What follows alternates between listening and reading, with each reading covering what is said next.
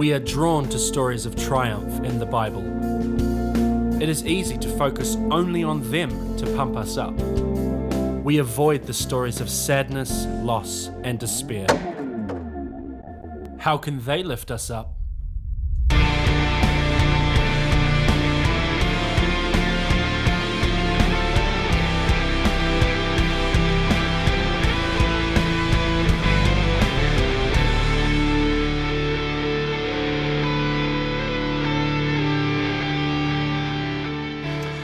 All right, kia ora everyone.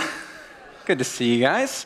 Hey, it's great to be back. Before I jump into the message, a lot of us, you may or may not have noticed, a lot of us were away last week, because last week we had the Baptist Hui, or Baptist National Gathering, or Big Baptist Conference, or the Big Baptist Thingy. That was happening over in New Plymouth, which was super exciting. It's a chance for all the Baptist churches to get together, to talk about what God is doing, to ask the questions of what is God calling us to do in the future.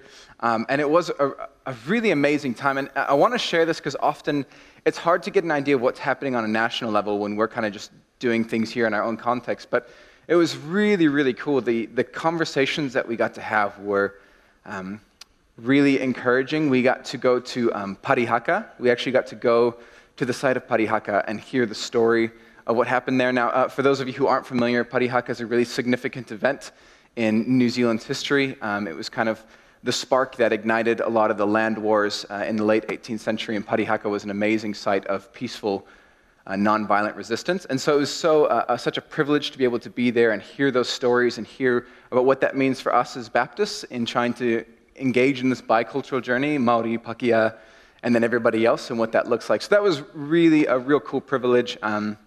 We got to update our language around women and affirming the roles that women have within the church and affirming God's full range of giftings that he has given to women to lead and to shape the gospel in our society. We got to welcome in a whole bunch of new churches, and this was really cool. A lot of the new churches that have joined our movement have actually come from refugees.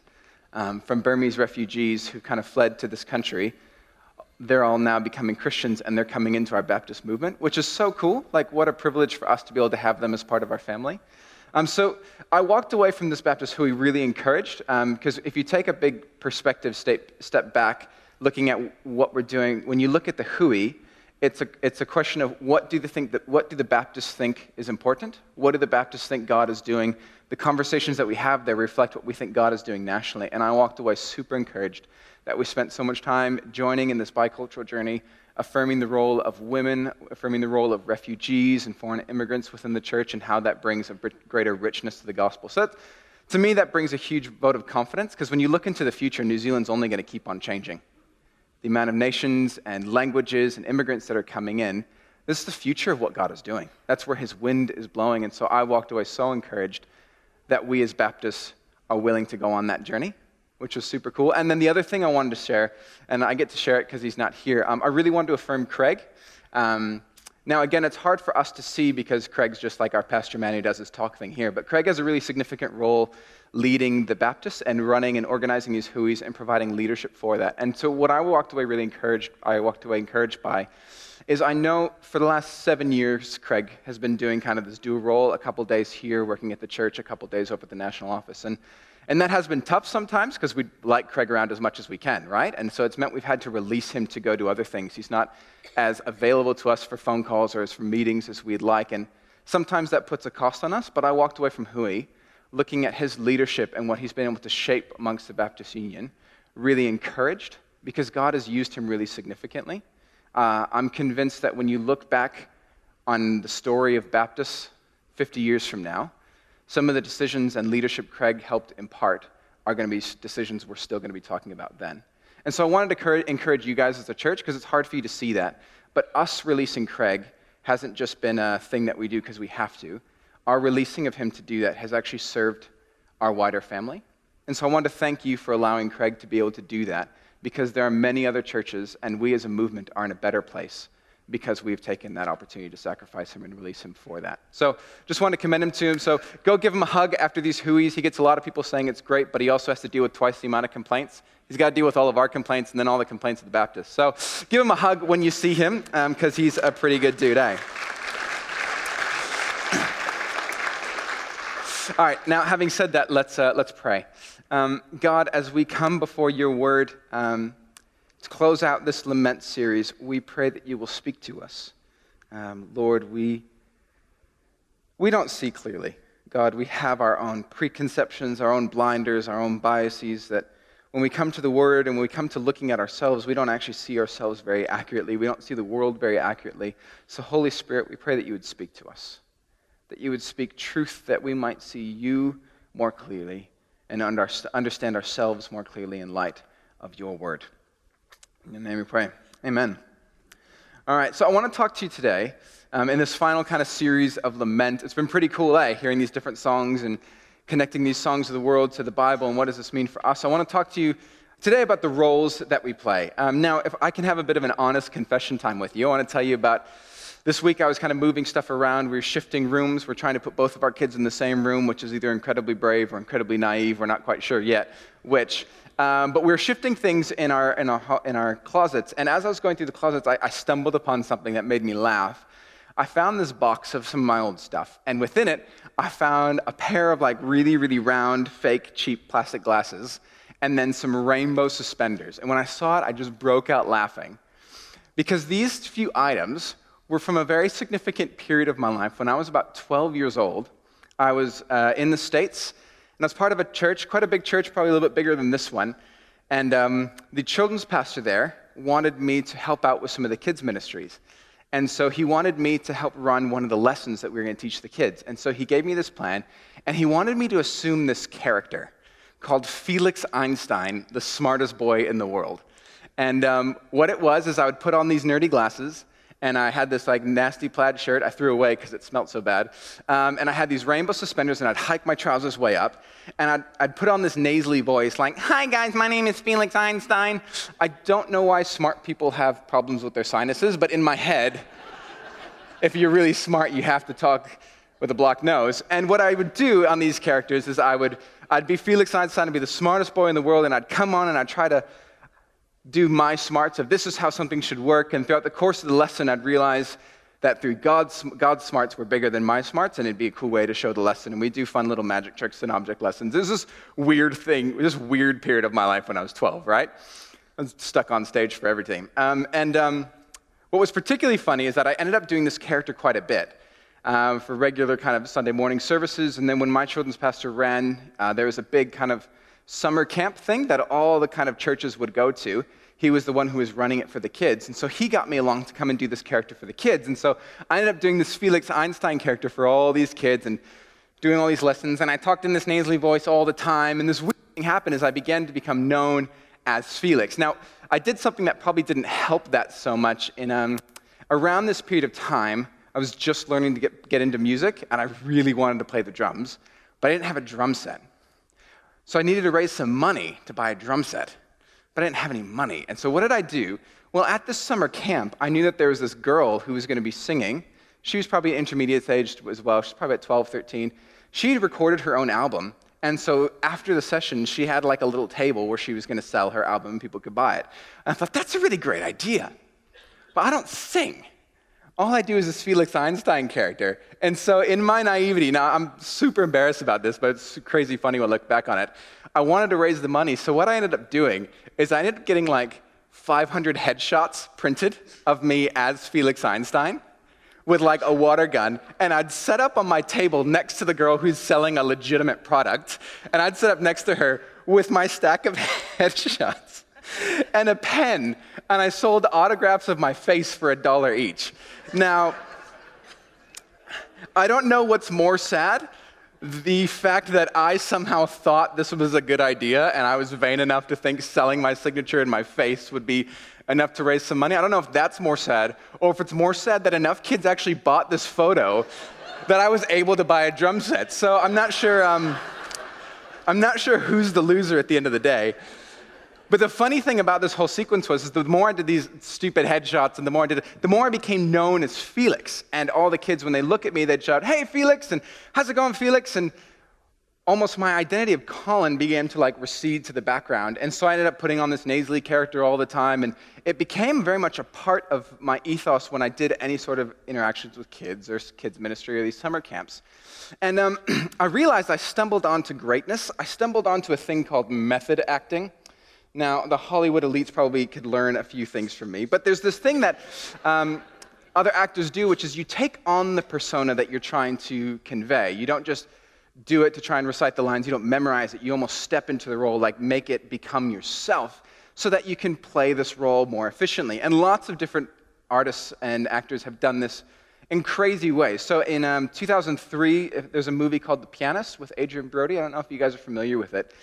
He went so into his role, he really tried to insert himself into it. So he actually learned to play the piano, practiced for 4 hours a day for months on end so he could actually play all the pieces in the scene. But that wasn't enough for him. Throughout the story of this movie, it's about a Jewish refugee during the Holocaust who ends up being lost and hiding throughout Europe. And he wanted to take on this sense of being lost and being hidden. And so he actually, Adrian Brody, sold all of his stuff, grabbed a keyboard, cut off all communication ties with everyone that he knew, and he moved to Europe for months to wander around to try and engage himself in this sense of being lost. Or Billy Bob Thornton, in a movie called Sling Blade in 1996, he played a character with a limp, but he wanted to play it really convincingly, so he actually took crushed glass and put it in his shoes, so that when he walked around, he physically looked like he was in pain, because he was actually in pain. Probably the king of method acting, of taking on this persona, is a guy named Daniel Day-Lewis, who's famous for all kinds of films, and he's done this form of method acting, and he's taken it more and more serious every time. But one of the fascinating ones was in the 2012 movie Lincoln, where he played the American president Abraham Lincoln. He wanted to get into Lincoln's role, so he looked at photos of Lincoln over and over for hours and hours and hours, trying to mold his face, his expressions to match Lincoln's. He read his journals for hours and hours on end. And so once shooting finally began, Daniel Day-Lewis actually stayed in Lincoln's persona for 3 months nonstop.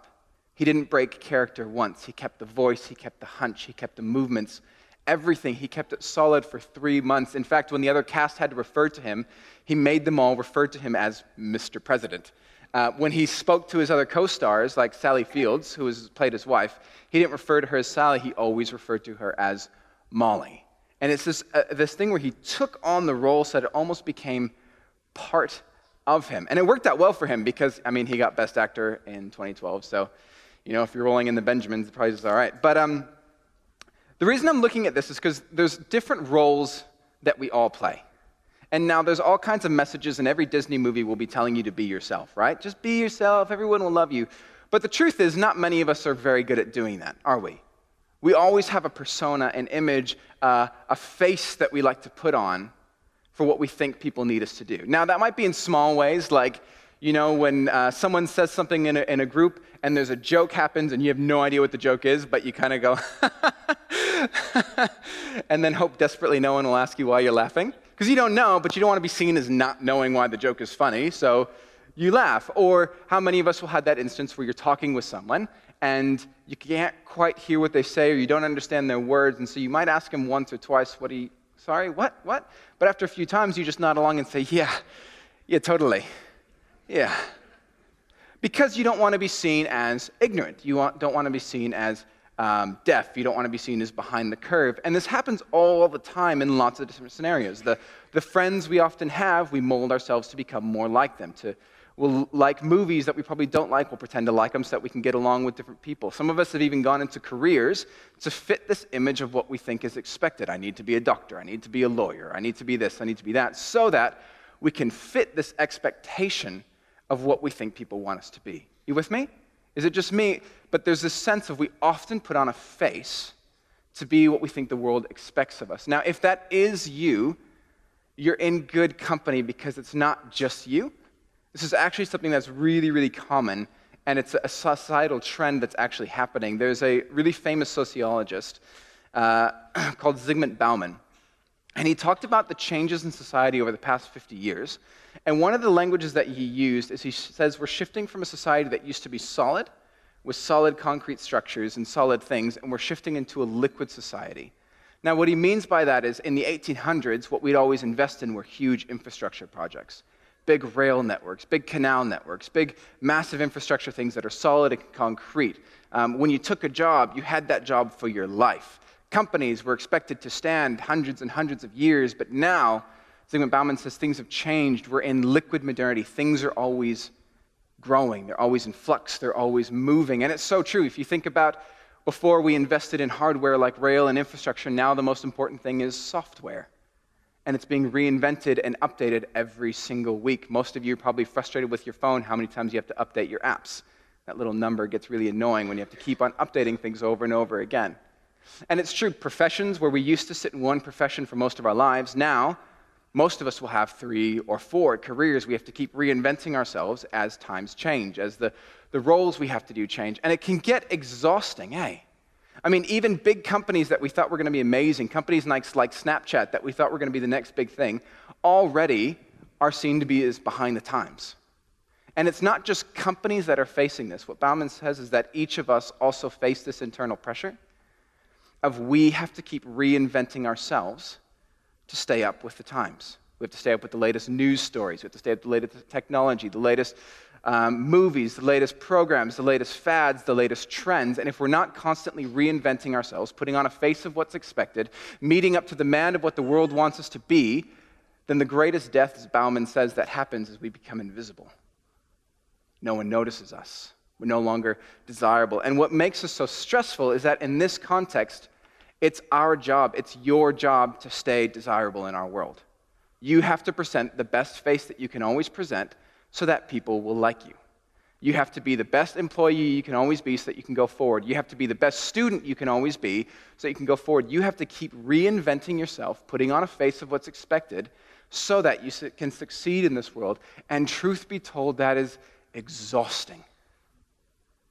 It is exhausting to have to keep on putting on a face. Even for me, having to do that stupid Felix Einstein character, by the end, you're so annoyed having to put on the voice, put on the persona, put on a smile, put on those actions, put on those smiles for people so that you are what they want you to be. And so it's no wonder that anxiety and stress is one of the greatest plights that affects so many of us in our culture today, because we all feel the stress that we have to keep on putting on a face, putting on an image, playing a role. So the song we're going to look at today is a lament for the disenfranchised. It's a song that talks about this race of constantly putting up this face, but realizing that at the end it's really empty, it's exhausting, and it's hollow. It's written by one of my favorite bands. It's a song called Fake Plastic Trees by a band called Radiohead. Any other Radiohead fans? No? Cool, just me. Yes! You guys are cool. We'll hang out afterwards. And the rest of you need to reinvent yourselves to like it, otherwise you're not acceptable. So to understand the context of the song, they wrote their big smash hit on their debut album was a song called Creep. And it was great. Like, I'm a creep, I'm a weirdo. Like, it was this great, it tapped into 90s grunge in such a big way. You know, like in the 80s, it was glam metal and big hair metal about big shows. And then in the 90s, grunge came along and people were like, I don't like it anymore. And so they wrote this big song called Creep, and it was huge. International best-selling hit. But what they found was when they went to write their second album, the producers, everybody wanted them to put on another creep. Write us another creep, a bigger creep, a louder creep, so that more people will like it. And the record producers were pressuring them, be the next big thing, put on this face, be what we want you to be what we expect you to be. And they found even at their shows, this happened, people would come to watch them, and then as soon as they'd play Creep, people would leave. They'd just walk out of the show and not come back. And so Radiohead and Thom Yorke and the artists from this band were so frustrated, because they had this image of what they were expected to be, but they knew they were going to never match up to that. In fact, when they wrote their first early versions of the song, they sent it to their producers in America, and the producers in America were like, this isn't enough of a hit. And so they got another producer there to rejig it, to remix it, to add in all these extra elements, and it became this huge, nasty, mixed-up production that was filled with all these different fake things. And so the band got that back, and they're like, this is horrible. Everybody's expecting us to be this, and we're not.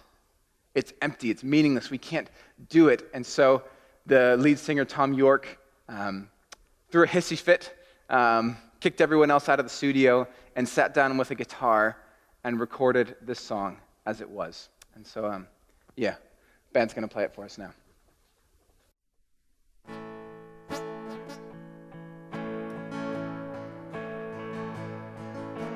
A green plastic watering can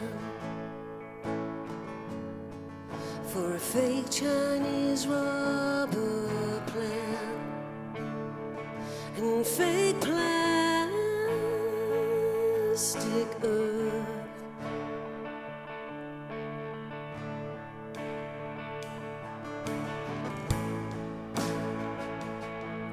That she bought from a rubber man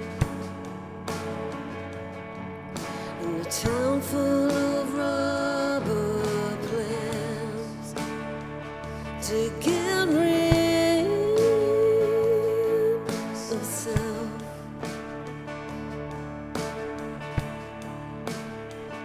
It wears her out.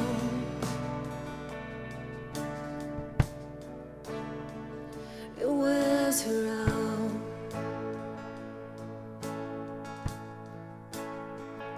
It wears her out. It wears her out.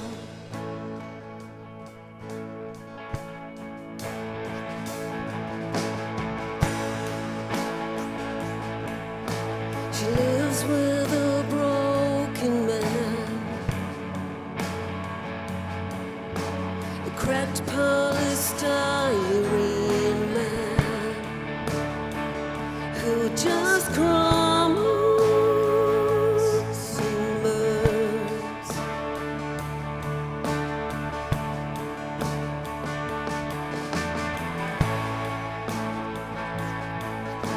He used to do surgery. The girls in the 80s, but gravity always wins.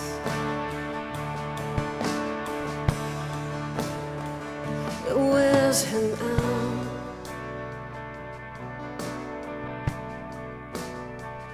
It wears him out.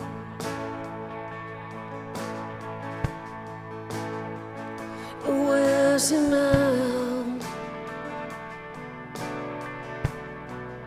It wears.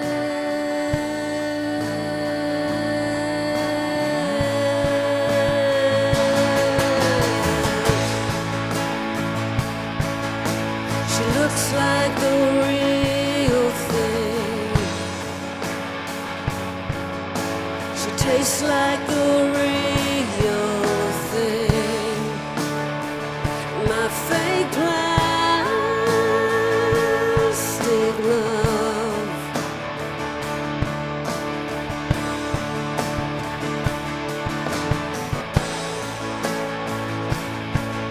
But I can't help this feeling. I could blow through the ceiling if I just turned around. It wears me out. It wears me out.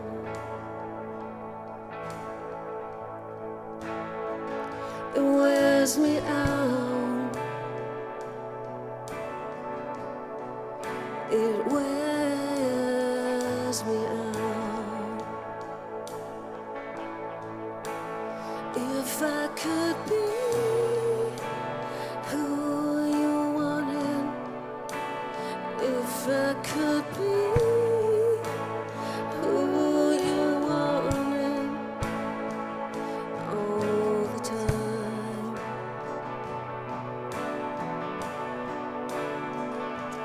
all the time.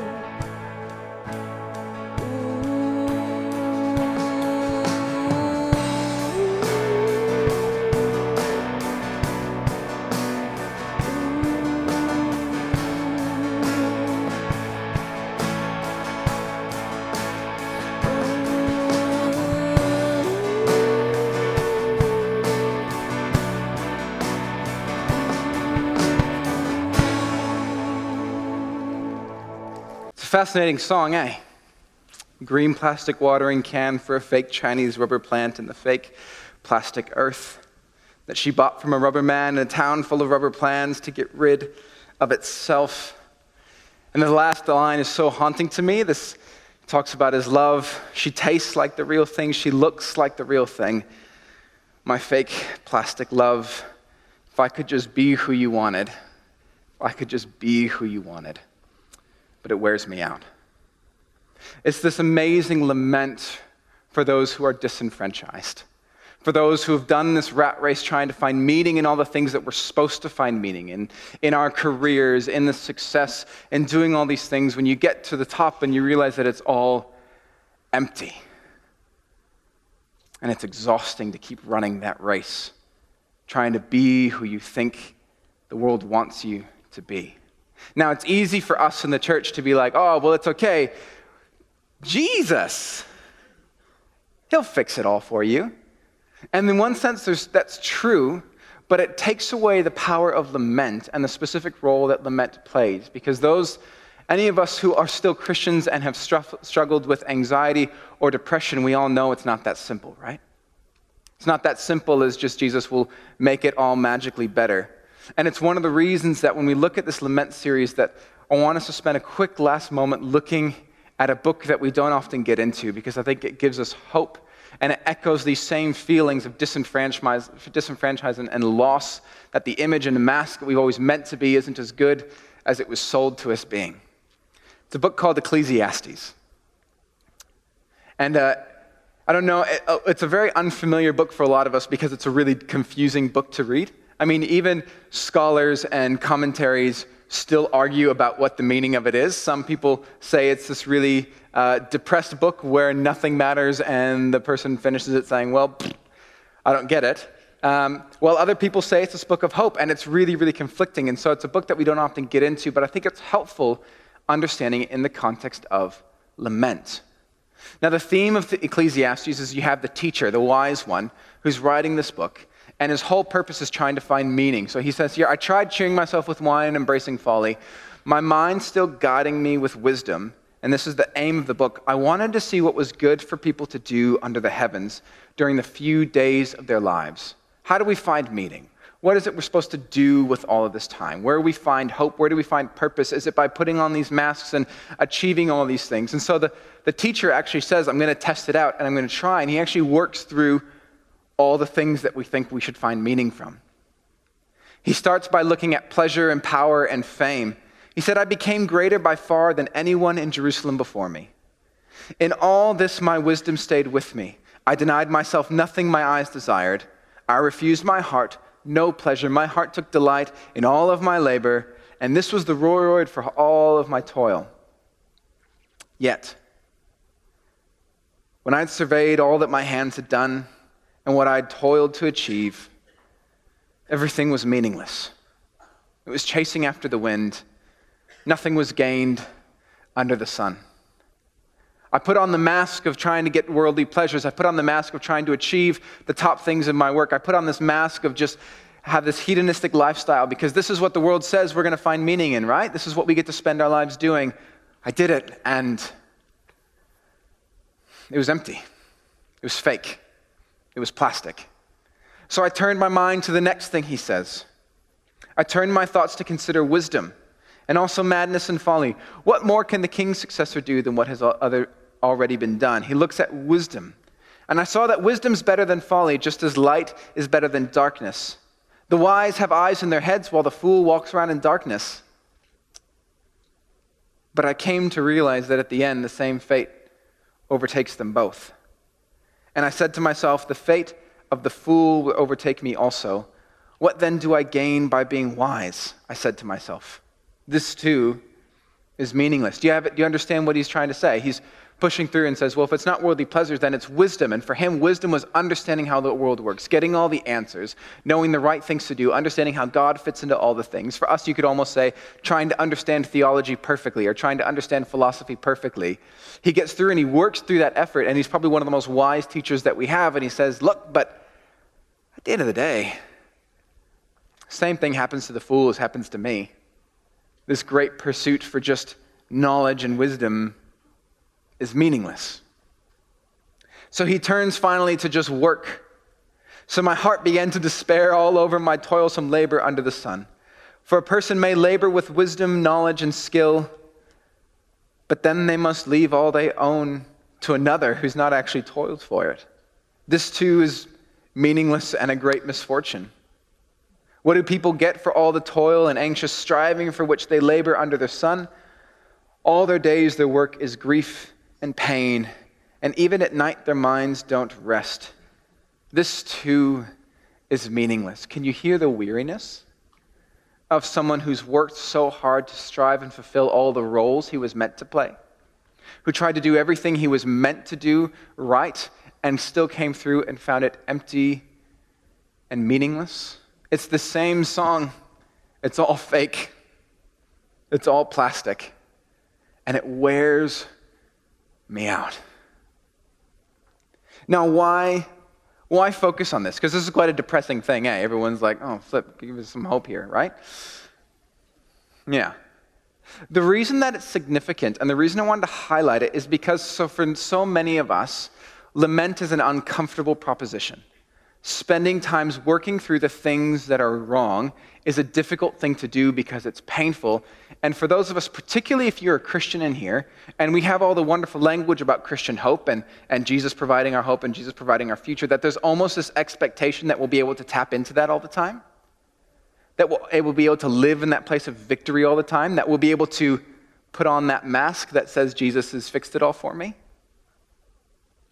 Maybe it's just me, but I think that's an issue that we all have to fight through, particularly when you're a Christian. And what gives me so much hope about Ecclesiastes is that it's someone who knew God, who knew God's ways, and these are still the struggles he went through. And he was not far from God during this period. In fact, it was this period of lament that helped him to pay attention. And this is what's so significant. For us, lament is something we'd often rather ignore, We'd rather focus on the good things, ignore the bad things, move on, and everything will be fine. But lament is actually a key, huge part of our development as Christians and as people, because it helps us to actually focus in on what's wrong. When we sit there and we're lamenting the tiredness and the exhaustion, for the author of Ecclesiastes, the emptiness of doing all these things, it actually hones us into what's actually going on in our hearts. Otherwise, we're just going to keep on doing the same rat races we've always done, right? We're going to keep doing the things we've always meant to do, putting on the faces we're always meant to face. And when we can stop and lament and mourn, saying we're exhausted by this, I'm frustrated by this, all these things that have promised me hope, I'm finding empty and meaningless, it's a really healthy thing for us to do. Because it's in those moments that God begins to highlight where he's at. Because it's not often through the big things that we find God. We often find God in the cracks. In the cracks of our development, in the cracks of who we are. Now, for me, this has been quite a journey. I've shared the story with some people on Sunday nights, but I haven't shared it on a Sunday morning. For me, masks and having this expectation of what I'm supposed to be was a huge part of my upbringing. My folks were pastors and missionaries, and so we often had to have that good face on for church, Like, the pastor can't yell at his kids, and then we walk in on Sunday morning, and us still be mad. We have to be like, Jesus is good. And that was a huge part, and nothing against my parents, it's just the way I internalized it. It's the way I understood. I had to be this image of what I was supposed to be. Now, particularly, I'm a white kid in Mexico. Often I don't understand the language, I don't understand the rules, I don't understand the culture. And so this idea of putting on a face became really, really key and really, really important because I had to be who I thought people needed me to be. And it became such an ingrained part of myself that it even got into my spirituality. And the way I know this is because when I went off to go do a DTS with YWAM, a discipleship training school, there's that moment where a lot of people will go around and share their testimonies. Everyone will say, oh, this is what I've been through, this is what I've been through, this is what I've been through. Well, for me, that was a huge anxiety-ridden process because I needed to be what people wanted me to be rather than just being who myself was. And I looked around at the other people, and there were some serious stories. Like some people had had a drug abuse history. Some people had come from domestic violence. And there are these serious stories. And I was a good Christian boy. I hadn't done anything wrong, right? I was like, yay, right? And I felt really insecure by that because I had to be this person with a serious story and a serious past. So what I did is when they were going around sharing their stories, I would wait until I sat down about 3/4 away around the room so I could look at other guys my age and hear their stories. And I wanted to hear what they shared. And I would listen and I'd think, okay, so that goes through, that person talked about drugs and gambling. Nope, I couldn't pull that off. That's too dramatic. That person was like, oh, he had slept with lots of women. And I'm like, nah, I haven't even kissed a girl. There's no way I could pull that one off. If anyone presses me for details, I'm hopeless. But then someone went around and someone talked about drinking, and I thought, I could probably pull that off. I've seen enough movies about drinking. I could probably describe hangovers to people. And so when it came around to my part of the story, I just picked little snippets of other guys' testimonies, other white guys, and just conveniently added it into my own mix. And so I had those stories where I was like, oh yeah, I grew up in Mexico, my parents were missionaries, and then, when I was I was 15, I just got really frustrated. My dad cared more about ministry than he did about me. No, it's not true. My dad was lovely, and he paid all attention in the world to me, but it made a better story when I was like, I felt alone. And so I shared that, and I was like, nah, they didn't love me. And so I did that, and then I was like, yeah, and then, because they didn't love me, I got really into drinking. And so I started drinking lots, drinking really heavily, and did that most weekends, and it was really tough. My parents were really angry with me, but about 6 months ago, God really met me and restored me, and I've kind of left all that behind. So praise be to God for his goodness. I'm a really spiritual person, right? How is he a pastor? But that was my story, and this is why it's so important, because for me, that drive to be who people wanted to be was so strong that in my head, what I was doing wasn't wrong. It wouldn't have even crossed my mind that I was lying. This was a survival mechanism to be who I thought people wanted me to be. And so it wasn't until God began to force me into places of lament that I began to realize that this was a bad thing to do. Which is kind of funny that you're like, maybe lying in your testimony is a sin. That didn't cross my mind until later.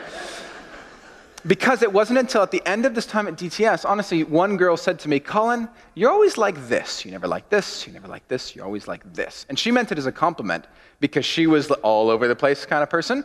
And she was like, you're really steady. But what that did, God used that little thing to just drill in my head. And it began to work in me. I'm like, what do you mean I'm like this? Am I meant to be like this? I thought no one wants me to be like this. If I'm like this, I'm like all the other people in the room. But if I'm like this, then I'm too happy. I need to be steady. I need to be this. I need to be what people expect me to be. And God began to unravel me. He began to just tear me apart. And I began to lament. I wrote down pages and pages full of questions of who am I meant to be? This was meaningless. What was the point of this? What's the point of trying? What's the point of showing my bad emotions if people are just going to have to feel bad for me? What's the point of being angry if I'm just going to have to apologize later? What's the point of doing this if I'm just going to have to do that later? And it was basically this long period of lament. And it was only through this lament that I looked and I realized, flip, I need healing. Flip, I've been living with a mask on for so much of my life. I've been living with the expectations people wanted me to be for so long that I've forgotten who I am. And it was through the brokenness of this period that God tore me down. And I spent hours just in tears, just asking these questions, praying and asking that God would heal me. It was almost like this vitriolic, in the lament, all of this hate and anger and pain began to come out. And once that was out, God was able to bring some healing in. And I think for so many of us, we're afraid of lament. We're afraid of these emotions because of the pain that it will bring. We're afraid of what lies underneath. We're afraid of losing that image of perfection, that image of that we've got it all together, that we're competent, that we know what we're doing, that we're wise, responsible adults that are well-adjusted in this world. That's what we all desperately try to do. But the heart of the gospel is that God doesn't use your perfection for his glory. God doesn't use your greatness for what he wants to do. It's in your brokenness that God really shines through you. It's when we let go of that image, that veneer that says, yes, I have to be this perfect person, that we begin to see God begin to work within us. And this is why laments are so powerful, because when we engage with them, when we begin to lament the pains and the wrongs and the fears and the doubts that we have, we give space for God to begin to work within us, to work within the very broken things, to shine his light, his healing, and his hope. And it's only through coming through those things that God begins to actually bring life again. At the end of Ecclesiastes, if I can ask the band to come up. At the end of Ecclesiastes, after all this journey of meaningless and everything is vain, he actually comes to this resolve. Now that all has been heard, here's the conclusion of the matter. Fear God and keep his commandments, for this is the duty of all mankind. There is hope on the other side of these laments, but the author of Ecclesiastes didn't get there at the beginning of the book. He got there once he went through that journey. And so the reason that we've been doing this series at Lament for us, particularly leading up to Christmas, when the image of a fake plastic face is all the more tempting to be, in the holidays with family members and friends, the reason we've spent time on this is because we want to encourage you. It's not through your perfection that God wants to work. It's not through your image of greatness or your competence that God says, yes, I choose that person. It's through your brokenness and your honesty that God will work through you. And it's through the cracks in our lives that God's light will shine to the world. So can I ask you to stand as the band plays this song? And can I encourage you? There are those of you here who probably feel exhausted because of the mask that you've been wearing for so long. You've held an image in front of your face for so long of what you think people expect you to be. Can I encourage you, as this song plays, feel free to sing if you want to, but just mentally say, God, help me to take it off. Help me to let go of these expectations of what I'm meant to be. That God might begin to shine through the cracks and the brokenness in each of our lives. Jesus, I thank you that you don't call perfect people to your kingdom. Lord, and I thank you that it's actually through the things that are wrong in our lives, through our brokenness, through our shame, through our sins, that you meet with us. And God, you're not interested in us coming here and putting on a face of happy Christian or good Christian. You're interested in us coming here and being honest with you and honest with one another. Lord, would you help us to remove the masks and the roles that we've taken on for so long? Because for some of us, they feel like they've become part of us. And to take them off is too scary and difficult of a proposition. God, we almost need you like surgery to gently begin to remove the layers that we've built up around ourselves to keep ourselves protected and safe to fit the expectations of what we think people want of us. Lord, would you begin to remove those? And I pray that over this season, this Christmas season, that there would be a chance where we'd be able to meet you where we are at, without pretense, without roles, without plastic. God, would you shine your light in and through us?